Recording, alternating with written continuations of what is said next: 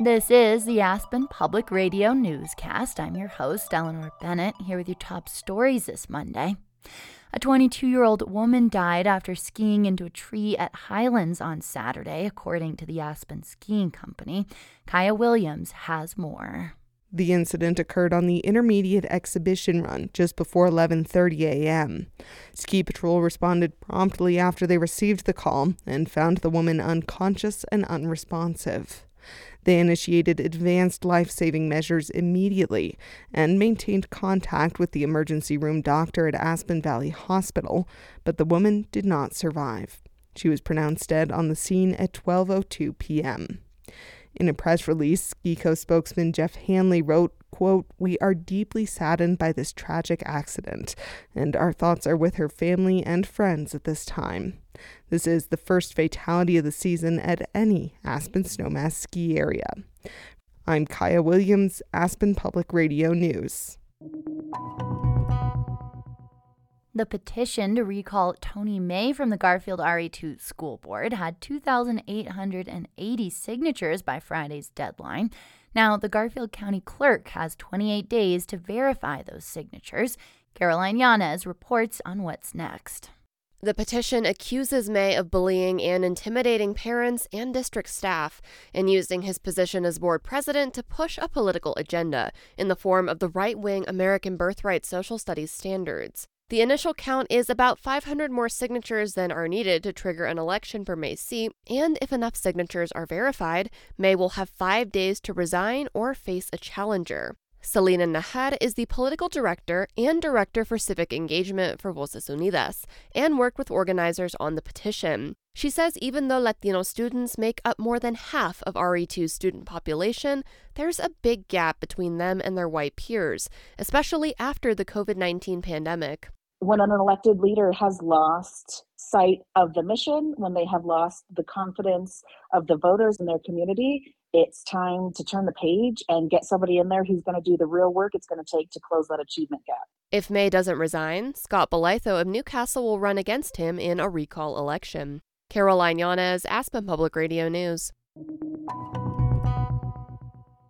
Aspen's own Alex Ferreira took home X Games gold last night with a win in the men's ski superpipe competition. Kaya Williams has more on the event at Buttermilk Mountain. This is Ferreira's third X Games gold medal. He also has 2 silver and 2 bronze medals, all in the superpipe event. But it's been a while since he stood on top of the podium here at Buttermilk. After his last X Games win in 2020, he landed near the bottom of the field in 2021. He opted out of the X Games the year after that to rest and recover from injury before the Olympics, and had a rough crash in 2023. Finishing in 8th out of 8 athletes. In an interview last night, Ferreira said it was a beautiful feeling to be back on top. The event went just like he dreamed it would. Some of his young fans from the Aspen Valley Ski and Snowboard Club were pretty stoked to see it too. So how did it feel to see Alex Ferreira, who also did AVSC, win a gold medal tonight? Great! Parker, Jens, and Scott are all 9 years old and all freestyle skiers. They say it feels pretty good to see athletes like Ferreira soaring to new heights in their hometown. Does it make you feel like you could do that someday? Yeah. Ferreira won the superpipe competition with tricks like a 1620. That's 4.5 rotations. His fans are working up to it with 180s, 360s, and tail grabs. From the Edlis Neeson Arts and Culture Desk, I'm Kaya Williams. Some of the world's best skiers and snowboarders have been competing in X Games in Aspen since 2002, but the organizers' last contract extension only went through 2024, and as the Aspen Daily News reported yesterday, there hasn't been a new deal signed yet. SkiCo is still in talks with X Games owner MSP Sports Capital about the future of the event. 7 candidates are running for 3 open seats in Carbondale's Board of Trustees election in April. The deadline to submit a nominating petition was last week. The candidates running are Jess Robeson, April Spalding, Katie Tabor, Susan Ray, Christina Montemayor, Nicholas DeFrank, and Ross Cribbs.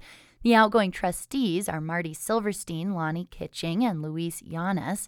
Silverstein and Kitching are term limited, and Yanez has chosen not to run again. Carbondale's municipal election is on April 2nd, the same day as Basalt's.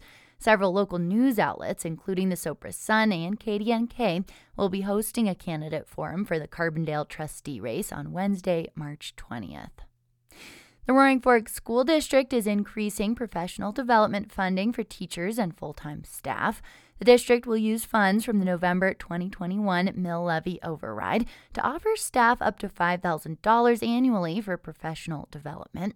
The funds were earmarked for retention and recruitment efforts, and the Employee Opportunity Fund aims to provide financial assistance to help pay for staff to advance their education. The district says it could also help them develop an internal pipeline where current staff can be promoted into hard-to-fill positions.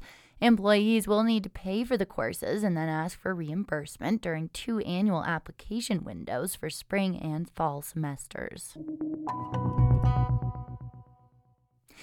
In local arts and culture news, Emmy-nominated actor and comedian Kevin Nealon will return to the Roaring Fork Valley this spring.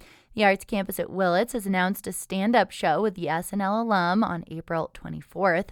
Nealon is also known for his roles in Weeds, Man with a Plan, and a host of Adam Sandler movies, and he's practically a regular in the mountains of Colorado.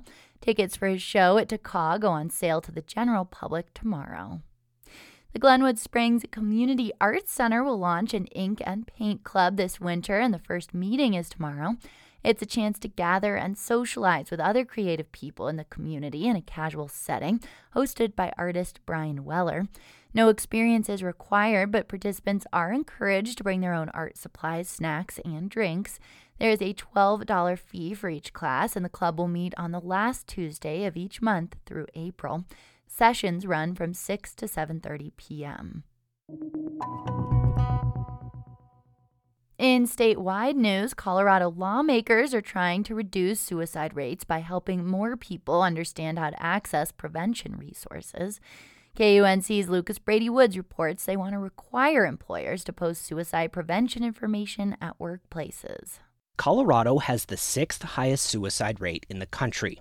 The Colorado Health Institute found that men between the ages of 25 and 64 are especially at risk, partly due to stigma around mental health issues.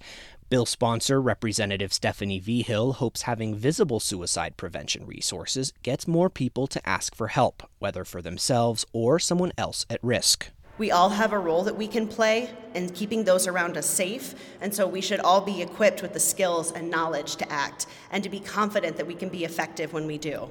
The bill would charge the state's Office of Suicide Prevention with distributing informational posters to employers. The materials would include ways for someone at risk of suicide to safely and voluntarily store their firearms. I'm Lucas Brady Woods at the state capitol.